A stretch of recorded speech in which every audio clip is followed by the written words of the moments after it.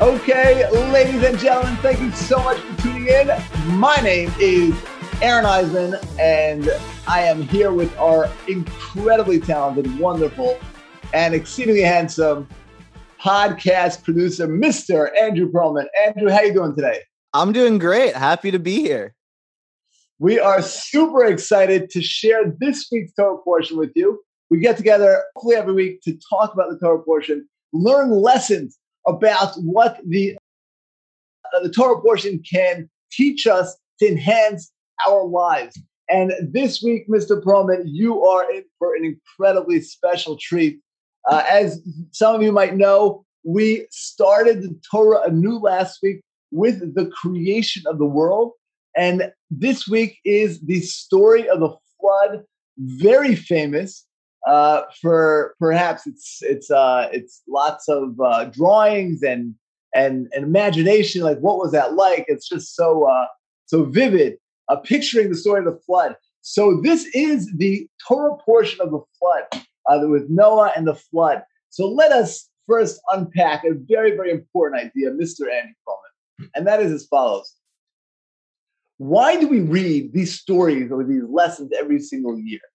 Why do we again and again, every single year, we finish the entire Torah?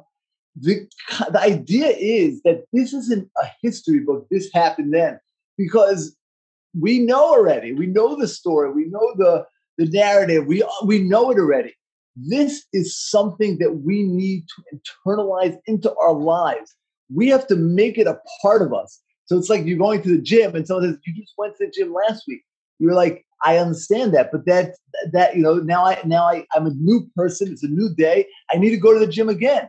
And that's really the idea of the Torah portion. Each portion, we're internalizing the lesson anew so that we can become greater people. When we heard this portion last year, we were a year less wise. We're a year. We've been through a lot in this year. So there's a lesson that we need to internalize into our lives with Noah and the flood. So that's just a brief history. God creates the world last week, and we spoke about the beginning of the world and creation. And really, we're the Jewish people. The entire world was supposed to be Jewish. The entire world was supposed to be. The Adam and the whole world was supposed to be serving God and keeping the Torah, living the Torah. And Adam and his generations, 10 generations after him, were not worthy. And then Noah comes along, and Noah and his generation is also incredibly sinning and treating each other badly, until finally 10 generations later was Abraham, and he is the father of the Jewish people. But we are right now at Noah. So let's talk about Noah. So how are they treating each other badly? So there was promiscuity. There was even the interspecies. People were being promiscuous, or animals were being promiscuous. But there was a lesson in the dealing with other people. There was a concept of stealing. There was no idea of boundaries. What's mine is mine, and what's yours is yours. If you're drinking a coffee, I don't grab it and take a sip, right? So the way they work, if I steal less than a shava pruta is, I don't know, maybe about $1.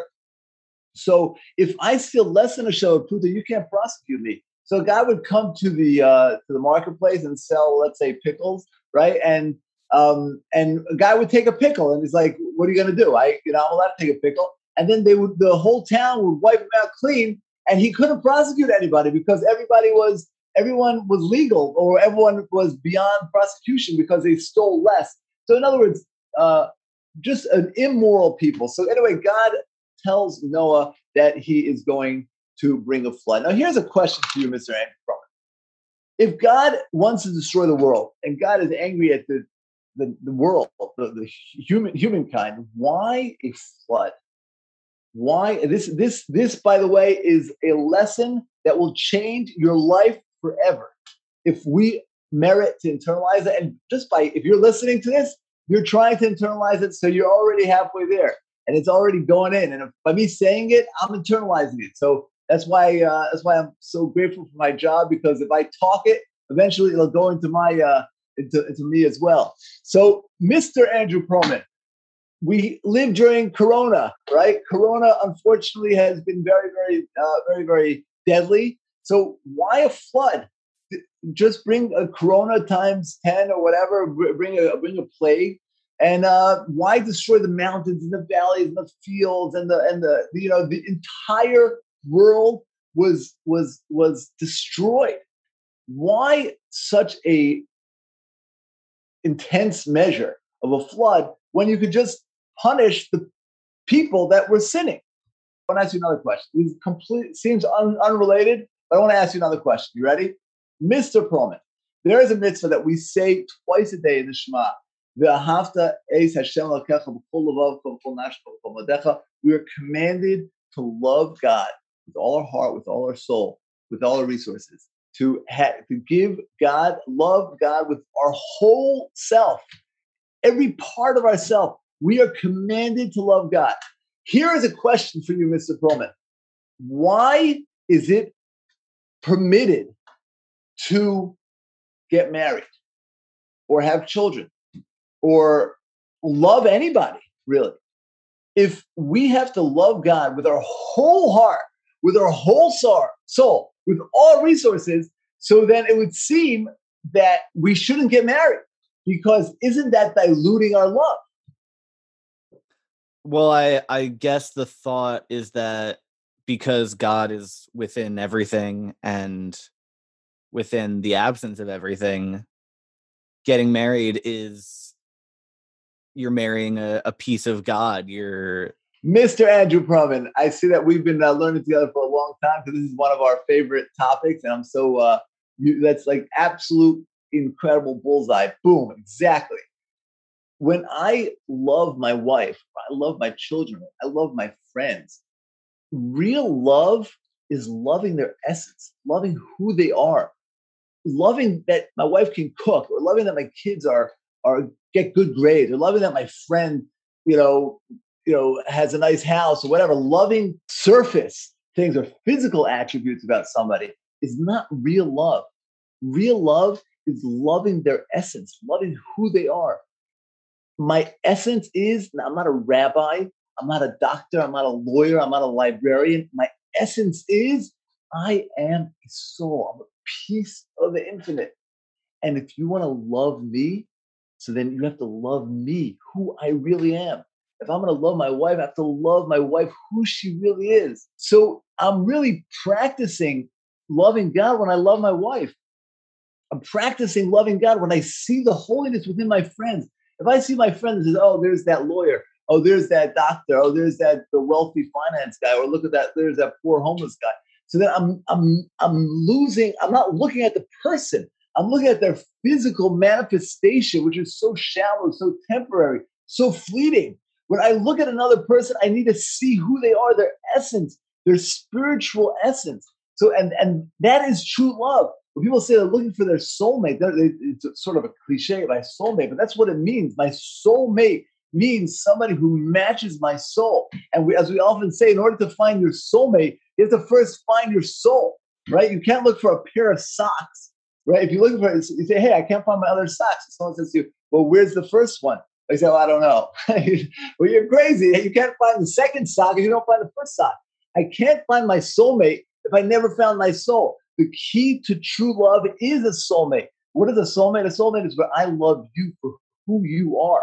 It doesn't have to be a marriage partner, but it's a friendship. It's really any human being that I love you, I care for you, I respect you for who you are because I know your essence. That is a soulmate.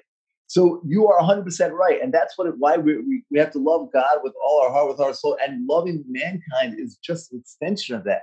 And it's the same exact thing. Loving mankind is loving God. And it can also be extended to the world when you see the trees and the valleys and the mountains, or more regular things, the mailbox or the fire hydrant for those of us who live in the city, right? You see works of God. You see the trees are easy. Trees, mountains, like, wow, where'd that come from? Who made that? But even mundane things like mailboxes, you think to yourself, someone thought, what would be the most convenient way to help people? And maybe they were paid for it, but so what? They were still trying to help people. And who gave them that desire to help people? They're trying to be good and kind. And fire hydrant is trying to help people be safe. And you just Try to see godliness in everything. That's the real way to open our eyes and look at the world. So the message of loving God is loving God, and the sort of practice ground, or the step ladder to loving God, is to love mankind, to love the world. So that is why, my friend, the Mabul, that really answers the question why the flood had to be on the entire world. You don't have to be in the whole world, because the world, if we look at the world as a separate thing from God, so then you lost the whole purpose of creation. Like, I'll give you an example. Imagine you're in the New York Yankees, right? Now, I'm sure the New York Yankees have a training room, they have coaches and a weight room and a place to work out, right? So you walk in, the new shortstop of the New York Yankees. You walk in, and suddenly you start abusing the weights, right? You start throwing them at people, and maybe they have water, to work out, and you're using it to take a drink or to have a water fight, and they're like, get out of here. Like, the whole purpose of this training room is to train. If you are not training, so what if you're having fun? So what if it's relaxing? So what if you like to do that? The whole purpose is to train. You're not training, so there's no purpose of you being here. The reason why God wiped out the world was because it was being wasted. The reason you have mountains and valleys and trees and grass and flowers and dandelions and saber-toothed tigers is because we're supposed to say, whoa, there is the infinite, there is God. The reason why we have each other, the reason why we have anything in this world is 100% of the world, we're supposed to see the godliness within it. 100% of the time, we're supposed to see the holiness within it. And if they weren't doing it, there's no point in having the world. So therefore, God brought a flood. And Noah experienced a year where there was nothing. And during that year, all Noah and his family were doing was being kind. They were giving for a year straight, right? The generation was stealing. Noah was giving, taking care of animals, taking care of each other for a year straight. Many commentators say he didn't even sleep. He was just running. Can you imagine a zoo where you have to feed the entire world's animals in every day, different cycles? Some eat at 4, some eat at 5, some eat at 6, 7, 8, different types. Like, imagine what that. So for an entire year, Noah and his family is giving. And out of the world is destroyed. There's nothing else but this world. And that was sort of a reset to use the world appropriately. Start with giving, and then let's start again. And then by giving, you see the goodness of giving. You're feeding a hippopotamus. Whoa, a hippopotamus! Do you know, Andrew? There are people that have seen a hippopotamus and don't believe in God. Can you imagine such a crazy thing? Have you ever seen a hippopotamus? They're massive, and they can sustain themselves, and they take care of themselves, and can you imagine, they come from a single seed, their blood and their back and their arms and legs, or their mouth or their food, right? It's like a hippopotamus is such an incredible creation. So Noah spent the year seeing God in everything. And then the world was destroyed. And then he came out, when his family came, and they started again. And the goal is to see the good in everything, to see godliness in everything, to see the world in everything we do. And that is the message. Again, we said that we read the Torah portion not because it's the history, that's what happened then, but this is what we have to internalize now. So many times we can go through life completely distracted by our job, by our social life. Our job and our social life, our downtime, or whatever we're doing, whatever we're busy with, is not a distraction from God, but we're supposed to see God within it. I should be an accountant. I should be a plumber. I should be a lawyer. I should do my job, but I should bring my values there. I know you're going out of town with your friends, right? When you go, don't leave your values home. Go hang out with your friends, bond, connect, tour, but bring your values there. Smile at the receptionist and be kind, and look at the trees along the way, and you're going to see moose or meese or moose. Look at the godliness within it. And on a day-to-day, you don't have to go on vacation. On a day-to-day basis, we need to embrace the world and see the world for what it is. And that's, by the way, how we're successful. The way we're successful is to see God within our relationships. What a true happy marriage is, where I see God within my spouse, where we connect on a godly level. With true friends, I'm connecting on a real level, not just because we like to hang out or we like the same jokes or the same movies. We're connecting on a deep level. And that's the idea of that. That's the idea of the flood. The flood is a reset on the world to re-embrace what the world has to offer. And I want to just perhaps give a helpful tip, right? We could use the same technique they used to steal, that we could do this in a good way. What they used to steal, they stole less than a pruta, less than $1. They stole less than the currency. So therefore, it wasn't considered stealing. So perhaps we could suggest to each other and to anyone who's listening that we need a change. So often, you call up somebody and say, "Oh, I'm busy. I'm busy. I can't. I don't have that time to come for Shabbat because I have work, or I have a birthday party, or I'm going on vacation, or there's no time for God because I'm busy with other things." And I think that the secret to happiness is to bring God on vacation, bring God to work, and perhaps we can steal a book, steal, so to speak, no pun intended, steal a from their playbook. The people of the flood would steal less than a pruta, steal a little bit. And perhaps we can do the same thing. Steal God into a little area of our life, right? It's very, very difficult to if you're working 8 hours a day, to bring God into 8 hours a day, for the first time. But you can bring in God for 5 seconds, right? As you're sitting down, you just say, "Thank you, Hashem, that I have a job. I have an office. I have a roof over my head." 5 seconds. And when you're looking at someone else down the block, instead of saying, "Oh, wow, that guy is so wealthy. He dresses up beautiful $3,000 suits," and you're like, "Wow, he is a piece of the infinite." And you're looking at your coworkers, you just for 5 seconds say, "Look, there is a piece of the infinite." And our families, if we're able to steal a little thing, then we will merit to live happy lives and really internalize the message of the flood, that use the world for what it was intended for. It's so beautiful. It's so massive. It's so many different areas of recognizing God. And it just occurred to me now, perhaps the reason why the flood, right? Would you agree that the flood is one of the most famous Bible stories? Totally. Perhaps it's because the animal kingdom is so vast and so beautiful and so diverse. It's so incredible.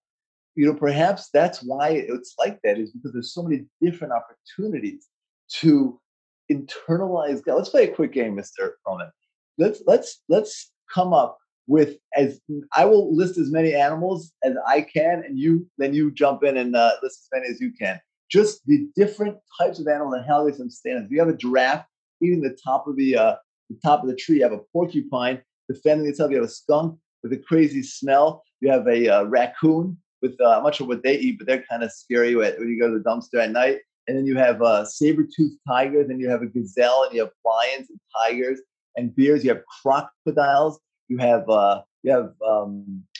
spiders and spider webs. You have beavers and beaver dams. You have give me some more little grasshoppers. Amazing. Like dogs, cats, wolves, fruit flies.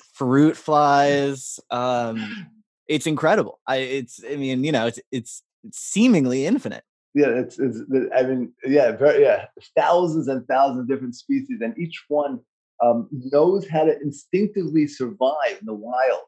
Instinctively, it's like an amazing thing. Instinctively, they're born, and they instinctively know how to live and to eat and to prosper. So that is our mission when we read the Torah portion of Noah. Before we end, I heard another, on my way here as I'm walking, I heard from Reb Melech Biederman, just another beautiful idea that I wanted to. Can we jump on one more beautiful? Okay, so that's the first message, to bring God into everything. But Rabbi Biederman said a beautiful, beautiful idea. He actually speaks in Yiddish, but it's transliterated, so I should really post these more because they're so powerful. He asked the following question. He said, "How could it be that Noah was sane when he came out of the ark? How could it be he was sane? He would spend an entire year, chasing after animals, feeding them. It was basically he was in prison. The whole world, the whole world is destroyed, and he is in this ark. And you would think, like how did he stay sane? He says a beautiful idea. He says as follows: the reason why he stayed sane was because he realized that the ark was protecting him. It's hard to be on a boat for an entire year bobbing on water, but if you realize that this boat is your salvation, instead of resenting it, you're grateful for it. The ark was his savior, and he internalized that. And when he internalized that, he therefore didn't feel restricted or cooped up for a whole year. He appreciated it. So he said an amazing idea. If we appreciate that our challenges are saving us from something else, if we realize that when we have a hardship, it's getting us somewhere. We have to go through this in order to get to bring us safety. So then that's a secret to persevering through hardships. That when I have a challenge, when I have an annoying roommate, or I'm having a hard time finding a job, or a marriage partner, or I'm having a hard time having children, or having a hard time making friends, or making money, whatever I'm going through, whatever challenge I'm going through, if I realize that challenge is my salvation, that's the secret. That this is a gift that's given to me. The ark was a gift to Noah to survive the flood. This is a gift to us to survive life. We don't know exactly why. Maybe we don't see a flood going on. We're like, why can't I just find a job? But we have to realize that that anytime there's a hardship or something that's restricting us, it's salvation for us. And that's the key to not only surviving, but loving it, embracing it. Wow, I have this challenge. I'm going to embrace it. I'm going to persevere through it. What do you say, Andrew? Yeah, it's beautiful. And to say it out loud also, to make yourself internalize it, as you've been saying, to not only recognize that it's a blessing, but to actively say it out loud, even when no one's around, to just speak it into existence, that it is a blessing. This isn't 100%. The worst thing that's ever happened. 100%, because that's right. And you use your vocal cords and internalize it. So let's internalize the message of the flood. Live life where we connect to who we really are. True happiness is self-expression. Myself is a piece of the infinite. Let's see God in everything. Use the world like a training room to get to closeness to the infinite, and embrace the challenges of life as sort of our own personal ark, saving us from maybe we don't know what, but embracing our challenges.